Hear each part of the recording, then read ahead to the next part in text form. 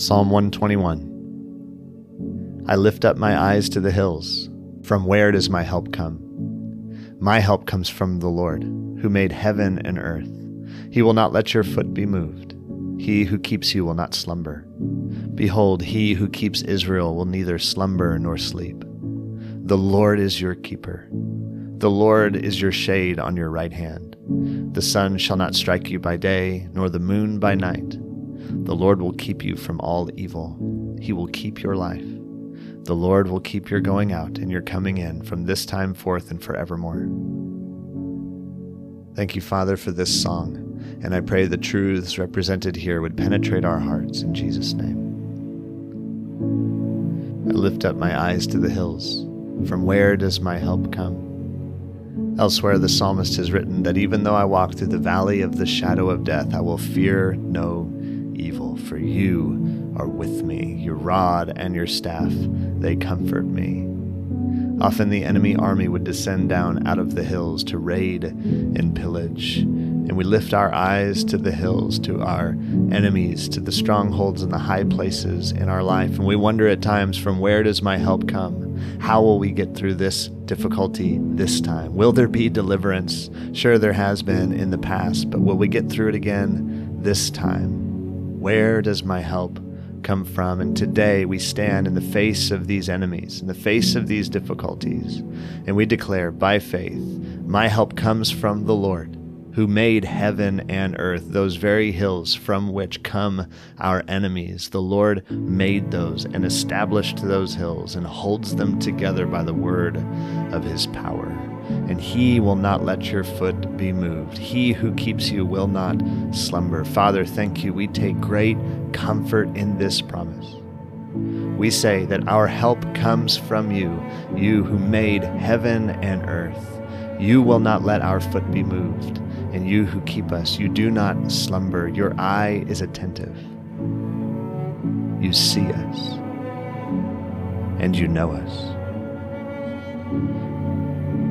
And you will not let our foot be moved. Sure, physical pain might persist.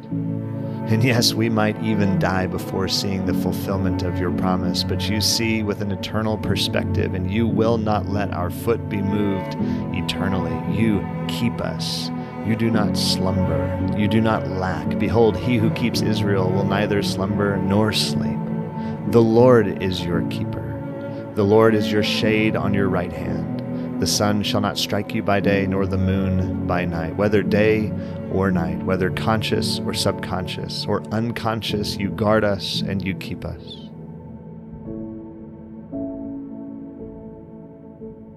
Whether with our families or at work, or driving, or picking up groceries, or sleeping and dreaming, you will not abandon us. You are our keeper. You are our overseer. You are our shepherd. The Lord will keep you from all evil.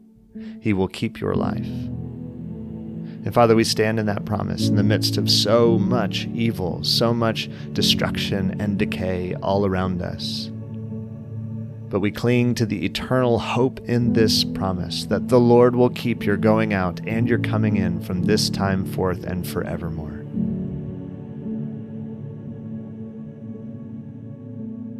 And I pray that our understanding of the fulfillment of this promise would be commensurate with your perspective from heaven.